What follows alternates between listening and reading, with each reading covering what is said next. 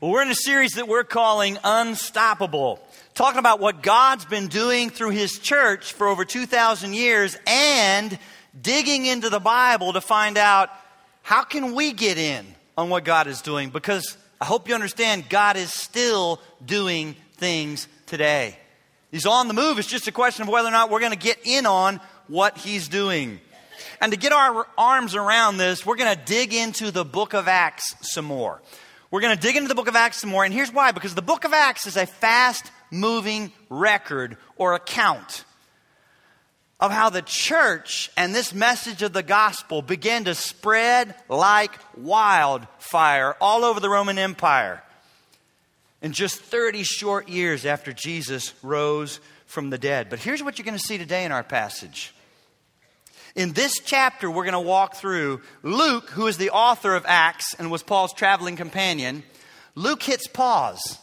He hits pause on the whirlwind account of how Christianity and the gospel was turning cities upside down, and he lets us listen in on a sermon. And not just any sermon, because the sermon we're going to be listening in on from the book of Acts is really a kind of last will and testament from the Apostle Paul as he pours out his heart to the elders at the church in Ephesus. Pours out his heart to them. And it was the church at Ephesus that Paul had spent more time with than any other church, any other group of Christians. He traveled different continents, different countries, but he had stayed with the church at Ephesus for 3 years, longer than anywhere else. And so these people are dear to him. Dear to him. Turn with me to Acts chapter 20. That's where you find this account. Acts chapter 20, beginning in verse 17. Acts chapter 20, verse 17. From Miletus, Paul sent to Ephesus and called the elders of the church. And when they had come to him, he said to them, "You know from the first day that I came to Asia, in what manner I always lived among you, serving the Lord with all humility, and with many tears and trials which happened to me by the plotting of the Jews, and how I kept back nothing that was helpful, but proclaimed it to you and taught you publicly and from house to house, testifying to Jews and also to Greeks repentance towards God and faith toward our Lord Jesus Christ. And see, now I go bound in the Spirit to Jerusalem, not knowing the things that will happen to me there, except that the Holy Spirit testifies in every city, saying that chains and tribulation await me. But none of these things move me, nor do I count my life dear to myself, so that I may finish my race with joy, and the ministry which I received from the Lord Jesus, to testify to the gospel of the grace of God. And indeed, now I know that you all, among whom I've gone preaching the kingdom of God, will see my face no more. Therefore I testify to you this day that I am innocent of the blood of all men. For I have not shunned to declare to you the whole counsel of God. Therefore take heed to yourselves and to all the flock among which the Holy Spirit has made you overseers, to shepherd the church of God, which He purchased with His own blood. For I know this, that after my departure, savage wolves will come in among you, not sparing the flock. Also, from among yourselves men will rise up, speaking perverse things to draw away the disciples after themselves. Therefore, watch and remember that for 3 years I did not cease to warn everyone night and day with tears.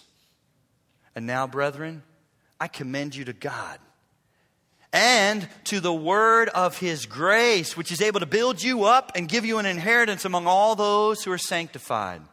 I have coveted no one's silver or gold or apparel. Yes, you yourselves know that these hands have provided for my necessities and for those who are with me. I've shown you in every way by laboring like this. See, Paul was a tent maker. Wherever he went, he worked another job so that he didn't have to ask the church to pay his salary. He's saying, I worked with my own hands.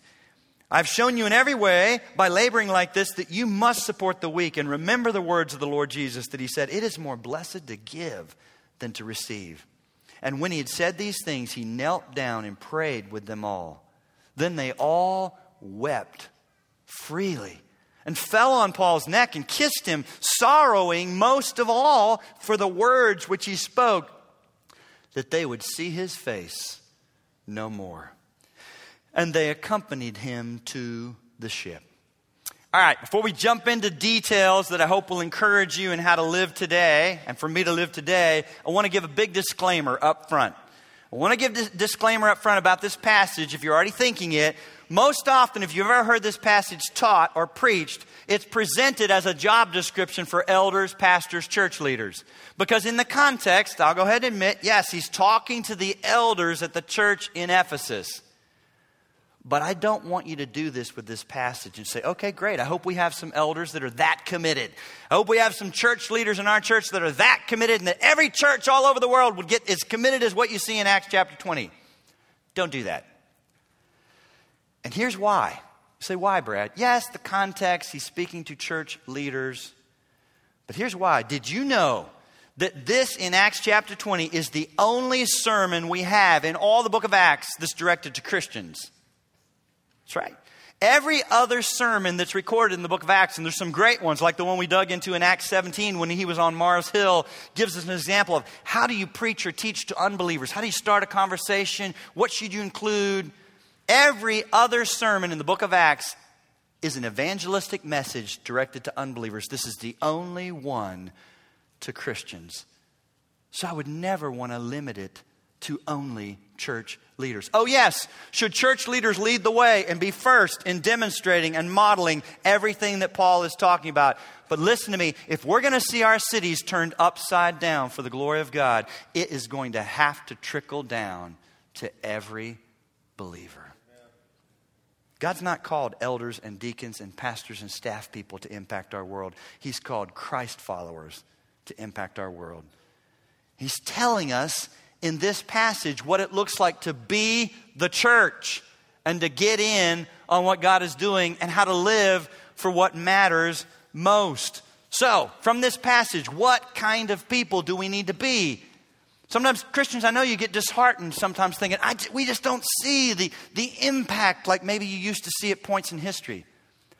My answer number one is God is sovereign. God decides when there's going to be revivals. But I tell you what, number two is because we've got so many Christians living so safe.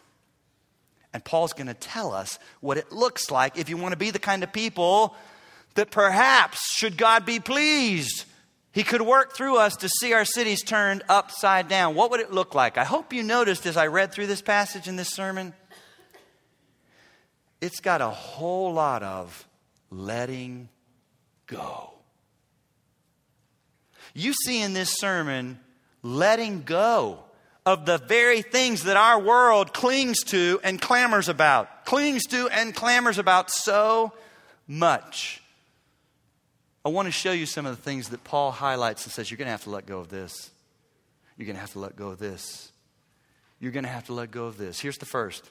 Letting go of what you think is true is what gives you the courage to begin to proclaim a biblical worldview. Listen, until you push off the table your own thoughts, you can't even begin to submit to and embrace the truth and word of God's word. You can't. You got to push off the table first your own ideology and thoughts. And right here in this passage, I see two verses that show us what it looks like. Show us what it looks like to say, God, no.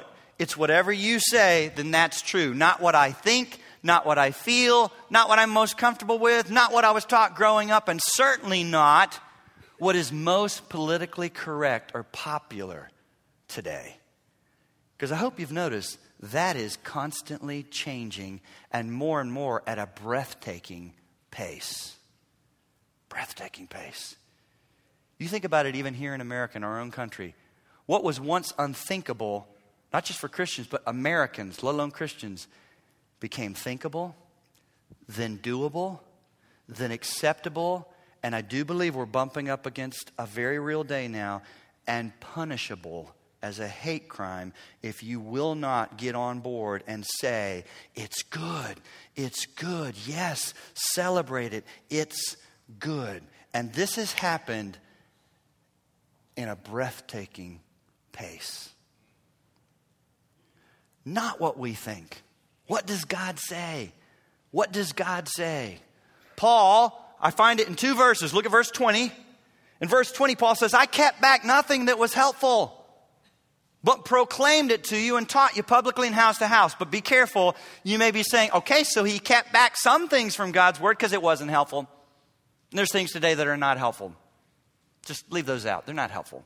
It's not what he means, and we know that's not what he means because you got to put verse 20 and verse 27 together. Look at verse 27. For I have not shunned to declare to you, how much? Say it again. The whole counsel of God's word. Paul is saying all of God's word is helpful, folks. If he said it, it's helpful. Everything that he could have said, we don't have everything we'd like to know, but we've got this body of truth, the Bible, 66 books. If it's in there, it's helpful, even if you think, I would not have thought of that.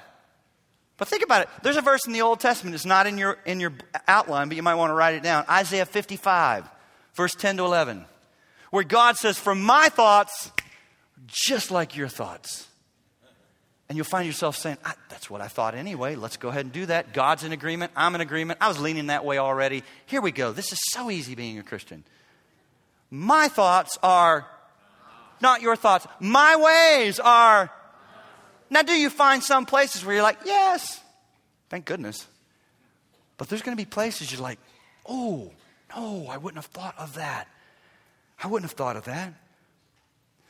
Because listen to me, here's what Paul experienced as he preached to so many. And here's what's helpful about when Paul writes. Paul was not locked down into one community, one culture, one country. Paul was a missionary. He was on different continents, different countries, different cultures. And here's what Paul experienced as he lived for the Lord Jesus Christ and sought to make a difference. Paul experienced that God's word or biblical truth will always offend everyone, everywhere, at some point. It's just a question of where and when. Paul saw it over and over and over and over. There's no culture or city or nation or person that you can bring the whole counsel of God's word to them and not offend them at some point, because God's ways are not our ways. His thoughts are not our thoughts. Because here's what will happen to you. Listen, if you're not willing to lay your thoughts aside and to submit to God's word, all of it, and embrace it, all of it, you will become an editor instead of a publisher of God's word. That word proclaim can be translated publish. Get it out there. Get it in the hands of people. Get it in the thoughts of people. Get it into the hearts of people. Publish God's word. If you know anything about books, right? There's an author who writes it. God is the author of this. There's an editor. It's painful to the author. Trust me. I've only written one book, but it's like, oh, you can't take that out. They'd take it out. I'd send it back with it in. They'd take it out. I'd send it back with it in. I love that sentence. Someone besides the author has to whack at it. There's an editor that tries to make it better and remove mistakes and things that aren't as clear. And then there's a publisher that gets it into the hands of people. Folks, with God's word, it's author, publisher. There is no editor.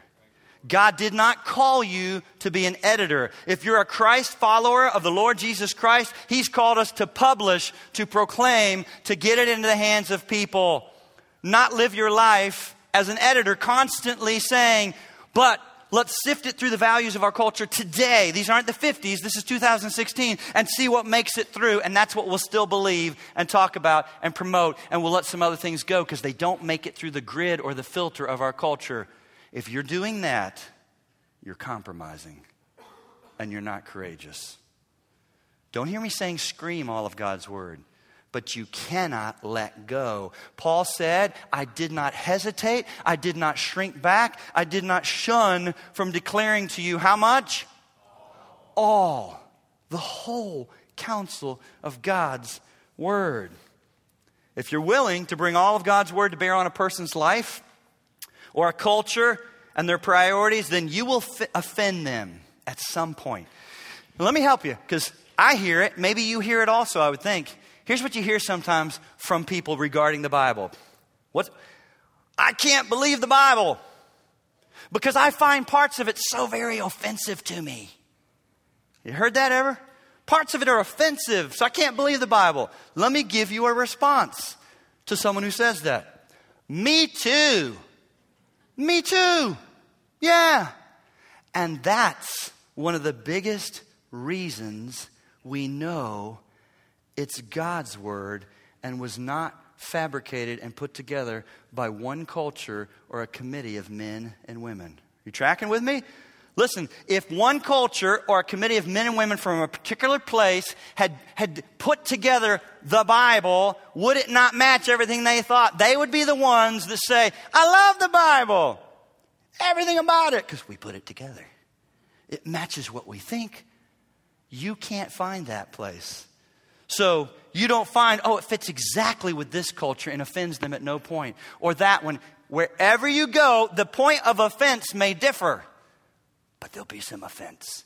And it actually is one of the biggest indicators that this is inspired by God and came to us from God and not a human committee of one particular culture. It offends everyone at some point in every culture. Let me give you an example of what I'm talking about. If you talk to a Muslim or someone from the Middle East and you start talking to them about what the Bible says about forgiveness, they find that outrageous.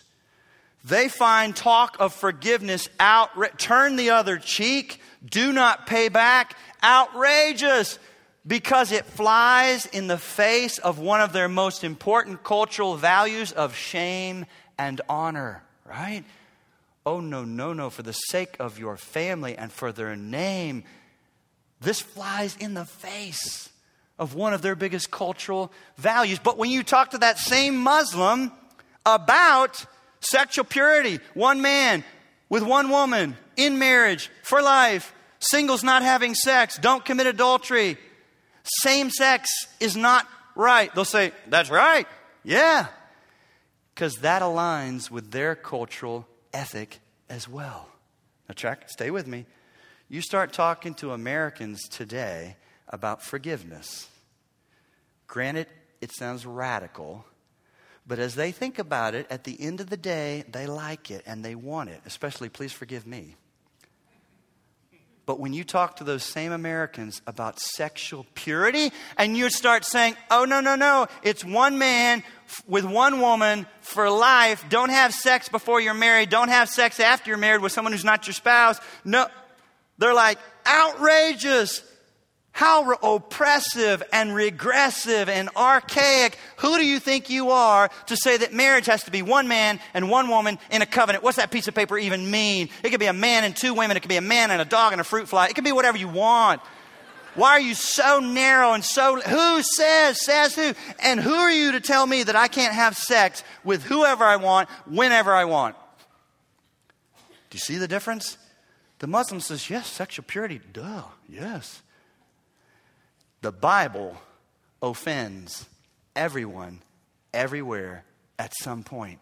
It's just a question of where and when. And it's one of the biggest indicators that this is inspired by God and came from God. It is not the results of a human committee from one particular culture.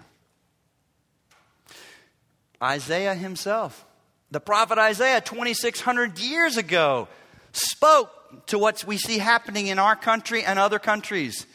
He spoke to exactly what you see happening when he said in Isaiah chapter 5, verse 20 and 21, woe to those who call evil good and good evil, who put darkness for light, light for darkness, who put bitter for sweet, sweet for bitter.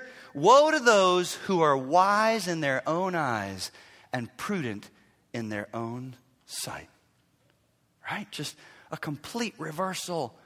We're not being called to just say, okay, maybe acceptable. No, we're being called upon to say it's good. It's good. It's good.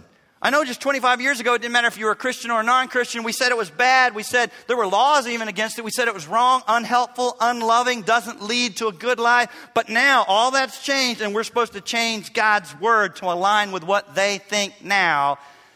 Folks, here's the danger for Christians, that you will allow your culture that's constantly changing to become the filter through which you'll decide what you'll still believe from the Bible. And you take everything the Bible says and you run it through the filter of our culture, especially you younger people. Listen to me. I don't mean to pick on you, but you're much more guilty of this and susceptible to it. It's just not where we are today. It's just not. How could we? God's word hasn't changed. It breaks my heart how often I hear people who claim to know Christ, who say they're a Christian, just glibly and lightheartedly just say, oh, Brad, nobody waits for marriage to have sex. Everybody lives together. Everybody is sexually active. Friends with benefits. You don't even have to love them. Just sex is not that way today. Since when did Hebrews 13 fall out of the Bible? The marriage bed is undefiled. That's a nice, polite way of saying sex in that place with husband and wife in a covenant of marriage is good. But fornicators, God will judge. I don't want to be under the judgment of God. Don't go run around as a Christian and say, but that part, I've just let that go. We don't do that anymore. Marriage. I hear Christians like give counsel, women giving other women or men giving other men horrible counsels like, if you're not happy in that marriage, get a divorce. And here's the rationale. Oh, God is a good God. He's a loving God. He wouldn't want you that unhappy. You're not happy. It's not your dream. It's not everything you'd hoped. It's not just hit the exit door with a divorce. And yet, Malachi 3 says, God says, I hate divorce. Now, don't hear me saying God hates you. We're all sinners. But listen, and my heart goes out to those of you who have been through a divorce and it wasn't your desire.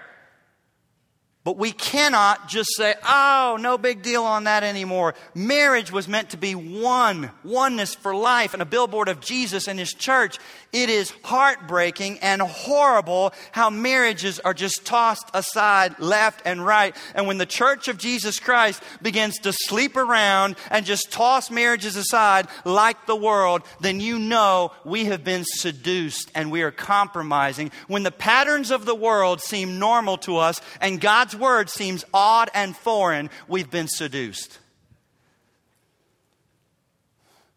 I have not shunned to declare to you the whole counsel of. Now, don't hear me say screaming. Please declare it lovingly, calmly, no veins standing out on your neck, no slurs, not calling them by horrible names, but loving them enough to still be willing to say, and be willing to be hated. They may not like you.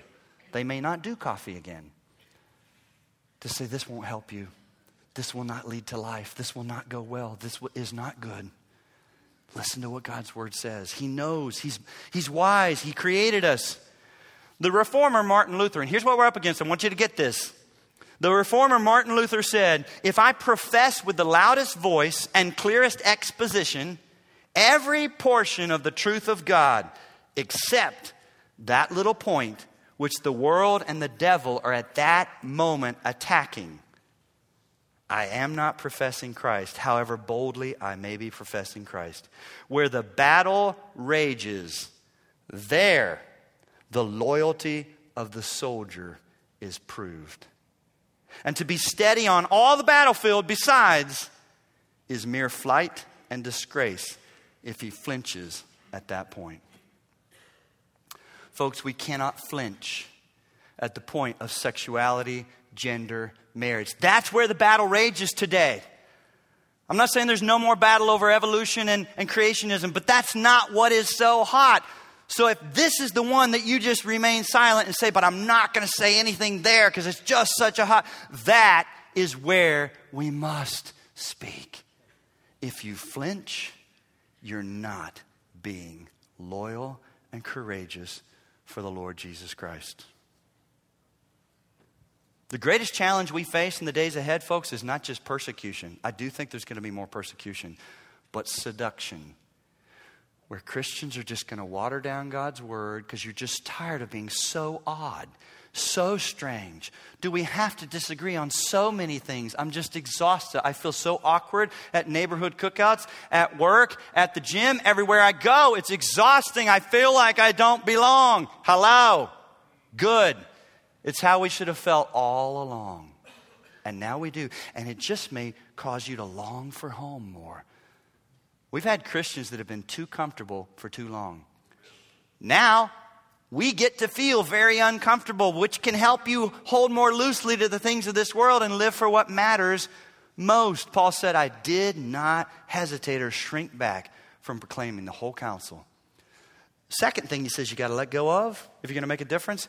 Letting go of promoting yourself is what leads to the humility of resting in Christ. Do you know what one of the most exhausting things is we face today? And it's just huge. It's always been a problem for us. We've always struggled with pride as human beings. Pride has always been one of those root feeder sins that dies the slowest and comes back to life the quickest when you thought it was dead. And it's a chameleon that shows up in numerous ways in your life. But here's what I think is horrible. We just happen to live in a day that gives you so many more ways to promote yourself with social media and such. Oh my goodness. Letting go of promoting yourself. You know what one of the most exhausting things is? Constantly being so concerned about what everybody thinks about you, how they perceive you, whether they accept you, whether they like you. Don't hear me saying wake up and say, it's my goal today to offend and to lose friends. I'm not saying that, but you just keep believing what God calls us to believe, and you keep living rather than finger in the wind. How many friends do I have? What's everybody think about me? How do they perceive me? It's exhausting, and it siphons off some of your best energies and thoughts that could have been directed towards living for what matters most. I would say it to you this way. You won't start living for what matters most until you stop living for the little kingdom of self. Those two things are mutually exclusive, my friends, and exhausting. That little kingdom of self, the air is bad in there. Windows are shut tight. You smell your own stench. You think, why does this smell so bad? It's you. It's too much of you. Throw some windows open. Get out of there. God never intended it to be all about you. I want you to look at something from verse 19 that is not flashy, but it is essential if you want to make an impact. 6 words he leads out with from verse 19. Serving the Lord with all humility. Serving the Lord. You're not promoting yourself. It's not about your brand. It's not serving the Lord with all humility. I think it's interesting. That word humility is used 200 times in the New Testament. But right here, I love it because notice how he puts it. You can hear when he says serving the Lord with all humility, it indicates this needs to be something that just encompasses and wrapped around everything you do and how you do it. This can't be one of those virtues that, oh, by the way, I've got this and this and this and this going on. Let's make sure there's a little humility on the side of the plate there, like parsley, just as a decoration. Or a little spice that's just added a dash of humility to keep us biblical. With all humility. See, listen to me. It doesn't matter how much you do or how gifted you are to do it. If there's too much of you in it, you won't see it turn the cities upside down. You won't see it impact people.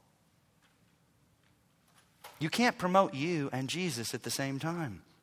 For Jesus to loom large, you and I have to lay low and stay low.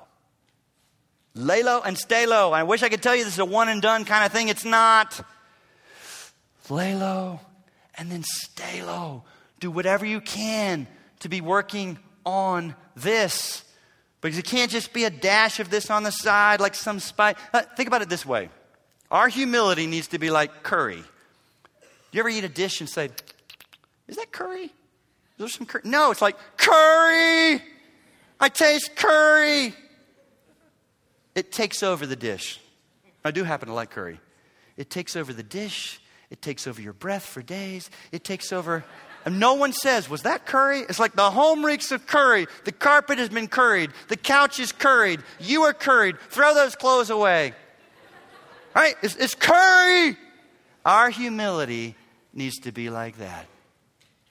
That it wouldn't just be, oh, and maybe do I smell a little humility? No, it's like with all humility. Now, so I memorized scripture about this. I pray about this. Let me give you one of my favorite passages I've memorized to keep working on this. It's not actually the passage we're in. Right here in verse 19, the word serving is the word doulos. It just means slave. Good word. But the passage I've memorized gives me a word picture that I hope I'll never get over. And it has gripped me for years now, and I just stay with it. It's 1 Corinthians chapter 4, verse 1. Same author. Or no, Luke was writing Acts, but about the same guy. Paul's writing saying, so then men ought to regard us as servants of Christ. It's not the word doulos, it's the word huperetes that means a slave on a big galley ship below deck rowing. Isn't that a good word picture? The guy can't even see what's going on above. Not on center stage. Not in control, not calling the shots, doesn't even know where we're going, just rowing. The word means under rower. And so this helps me because I always think I want Jesus on deck, Jesus on deck, Jesus center stage. God, I'll just row. I don't have to know the details, and I don't want people to walk away and thinking about me. Jesus. Folks, for Jesus to loom large, we've got to get low and stay low with all humility. And that leads right into my next point, because unless you've got this going on with all humility, you'll never see this next one kick in that is so essential for making an impact. Letting go of your need to look strong and have it all together is what frees your heart to add tears to your truth. If you're still busy trying to look strong, and it's all about image, and you don't want to look weak, and you don't want to look like you don't have it all together, this will never kick in. Add tears to your truth. I hope you understand, without adding tears to your truth, we will not see the kind of impact that I'm longing for and that we saw in the book of Acts. As much as this passage soars with the courage to not compromise God's word, and I hope you won't, it also sorrows. It sorrows. It doesn't just soar with courage. It sorrows with compassion, truth, and tears. We got too many Christians that think as long as I'm on spot on with truth, I can scream it, I can bark it, I can yell it, I can slam it into people. It's God's word, hallelujah, changing lives. Yeah. Making it harder for the next real Christian to even talk to them is what you're doing. And causing them to harden, and you're giving them the excuse to go on thinking what they already thought. Don't do that. Truth and tears. Oh, this is a courageous passage, no doubt, but it is a weepy passage. No less than 3 times tears are mentioned. Look at it in verse 19. With all humility and many tears. Tears. Look at verse 31. Remember that for 3 years I did not cease to warn everyone night and day. And that word warn is strong. Because please know, once we have a softness and we add tears and we're compassionate, it does not mean we back off on truth. The word warn right there is nutheteo, that means to exhort, to warn, to come alongside, to bring truth. But you come alongside and you bring it with a broken heart and a compassion and a concern and a care. Not anger, not harshness. Look at verse 37. They all wept freely and fell on Paul's neck and kissed him. It's a weepy passage as well as a courageous passage. You say, Brad, what's your point? Why does it matter?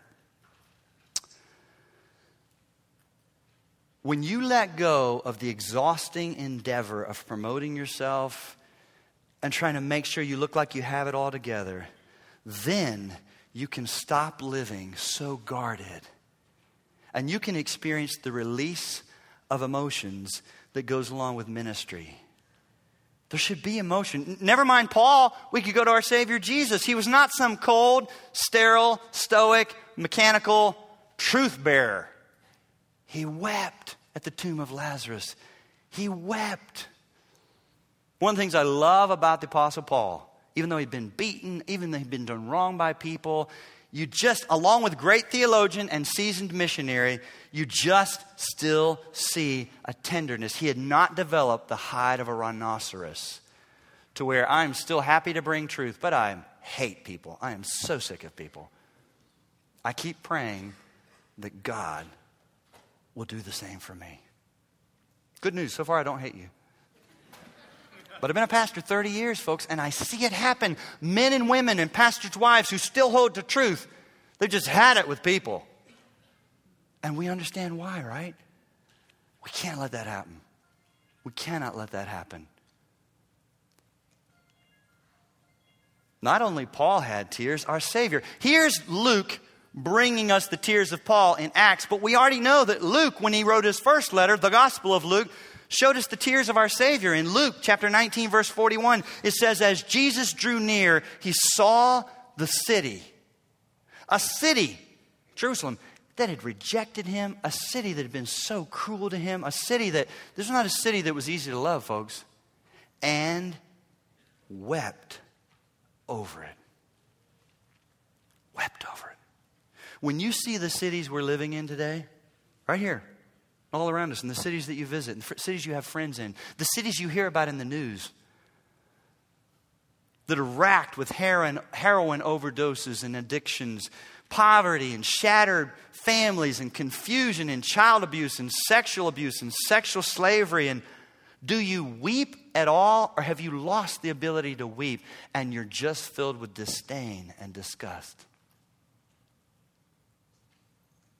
Ask God to wet your truth again with your tears.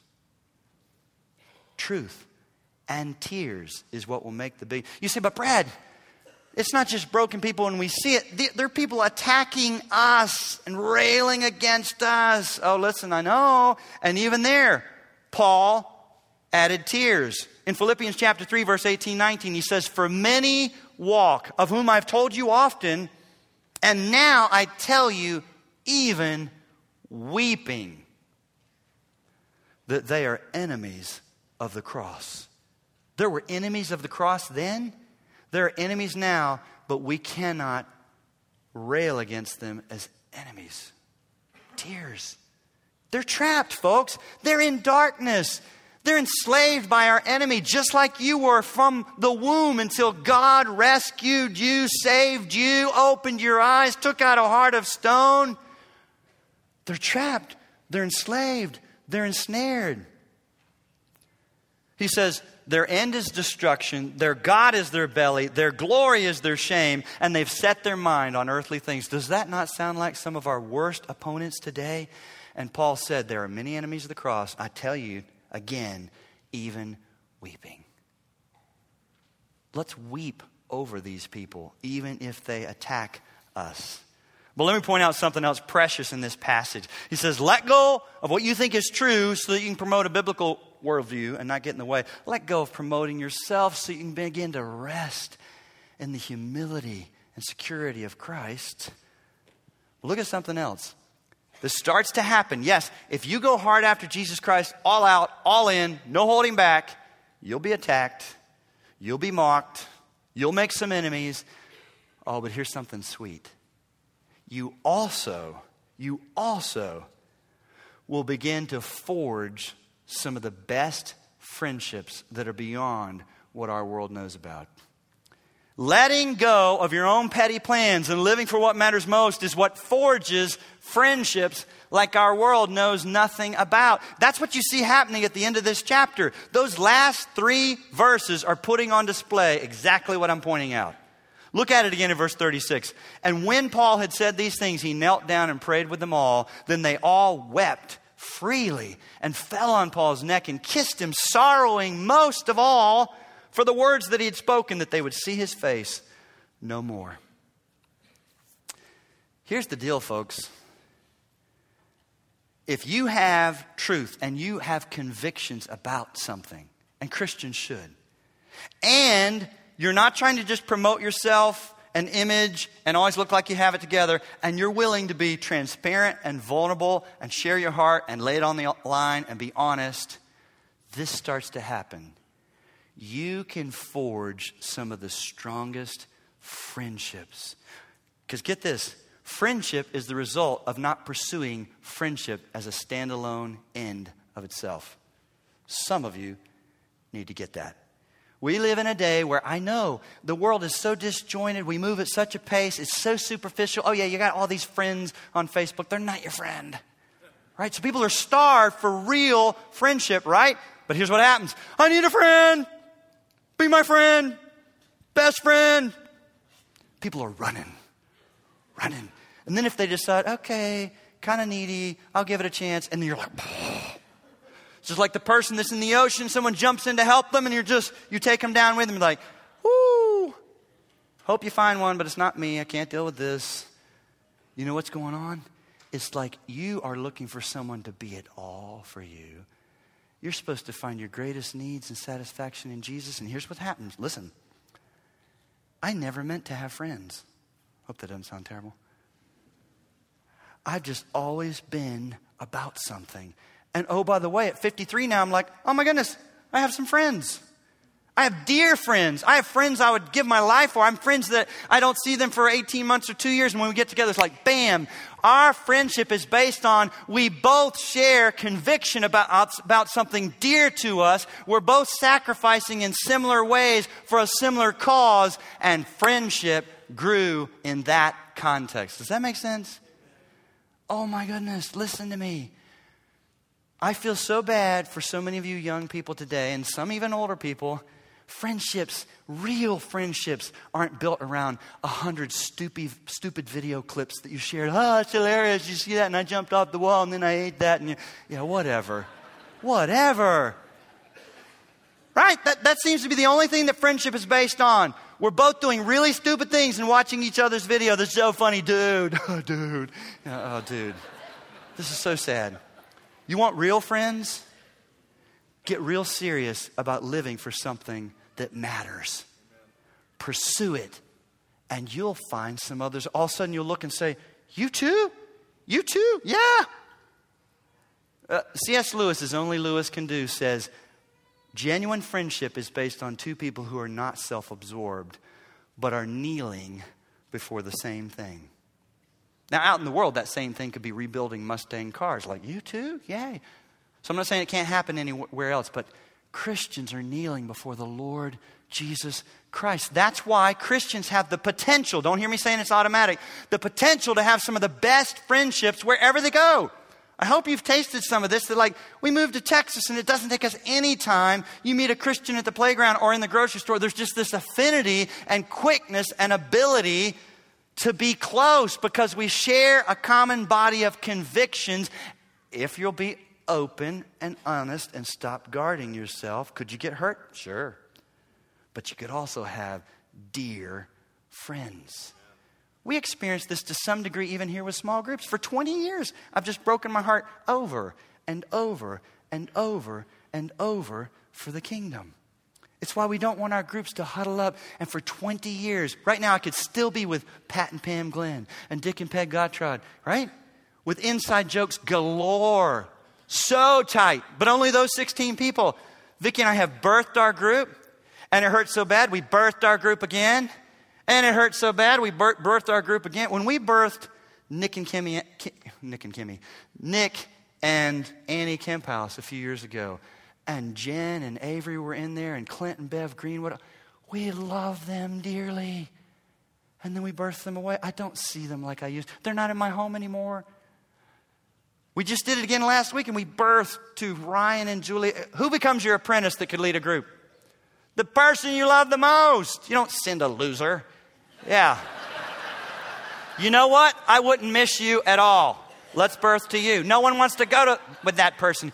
The very one you love the most that you think, man, they love Jesus. Vicki and I feel so comfortable with them. We both have hearts for the Lord. We're both laying it on the line. We're both That's who I sinned and lose, and now I won't see them like I used to.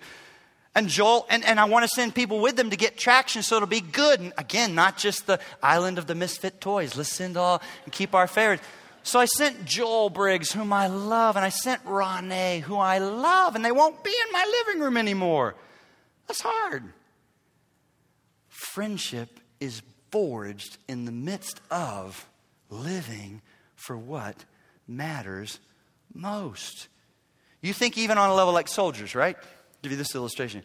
When men and women go active duty, right? I'm not saying just if you're in the military this happens. You go active duty. They go overseas, whether it's Korea, Vietnam, Desert Storm, Iraq. It doesn't matter where, because the same thing happens. We are threatened. We face risk. We're similar cause. And I'm telling you what, when they come stateside, who is it they feel closer to than even their biological families? And they struggle to come back in and transition in. It's because these are not the people that are my dear brothers and sisters now. It's these that we went through this together, and it's that way for life. We got too many people today, listen, who believe nothing and risk nothing, but want great friends. It's not going to happen. You start believing something, you start risking something, and you'll find people around you that believe it and are risking, and you'll find friendship along the way. Let me show you one more. That Paul says you got to let go of this. Letting go of protecting your life will change what danger looks like. You say, what? Don't hear me saying now there'll be no more danger, because when God sees you're serious, He just pushes back all threat and danger and just cushions your life. No. You see it, but you see it differently. You perceive it differently. Look at how Paul lived this out. Look at verse 22. And see now, I go bound in the Spirit to Jerusalem, not knowing the things that will happen to me there. Now, listen, he doesn't know the details, but the Holy Spirit actually puts him in the ballpark and says, except for this, that in every city so far, the Spirit has testified that chains and tribulations await me. Really? But none of this moves me, nor do I count my life dear to myself. It changes, folks. Don't hear me say, there's times I still get scared and think, I think I'm going to go to jail soon, depending on who gets elected next, probably even sooner, for preaching and teaching the whole counsel of God's word. I have fear will sweep through me some. But folks, when you've already let go of your life and you're like, I want to live for what matters most, it doesn't have the same effect on you. It changes how you see danger, so that you're still willing to walk into it if it's for the cause of Christ. If He's called you there, you know He's taken the safest place in the world to be is where God has called you to be. You may be surrounded by unrest and unanswered questions, but that's the safest place to be, right where God has called you. See, when your main concern stops being preserving and protecting your life, you stop needing to know details about tomorrow. Because I know who does. All I need is the next steps. Just show me enough light on the path to know the next step you want me to take. I'll leave details up to you, God. Now listen, some of you struggle with anxiety and fear horribly, and you consider this. You don't need another verse that says, do not worry. You say, I memorized one, I'm trying. You know what perhaps you haven't considered enough? When you let go of your life and your modus operandi stops being protect and preserve, all of a sudden, you don't see danger the same way. None of these things move me, nor do I count my life dear. You're still counting your life dear to yourself. And here's something else that kicks in that I love, that I want. I hope you want it. When you let go of protecting and preserving your life as the main thing that I'm about, two things also, it greatly increases the chance that two other things can happen that I so want. And you see it in verse 24. Nor do I count my life dear to myself, so that. Whenever you see those two words, so that, it means that's a purpose clause. He's going to tell you, if you do this, these things follow. When you stop counting your life dear to yourself, so that I may finish my race with joy. I want to finish well. I want to finish well. I really don't care whatever else you remember about me. I don't want to be that guy, because there's so many of them, right? Remember Brad Bigney when? And it ended in calamity. All the way to the crusty little shuffling end when I make no sense. At least I want you to know he loves Jesus. He's still with his first wife, and he loves Jesus. He's still with his first wife, and he didn't go heretic on it. He didn't do something heinous and immoral. I want to finish well and more. I want to finish with joy. That I may finish my race with joy. You see people finish and they still held on to truth. But they're caustic, bitter. I don't know when they laughed last.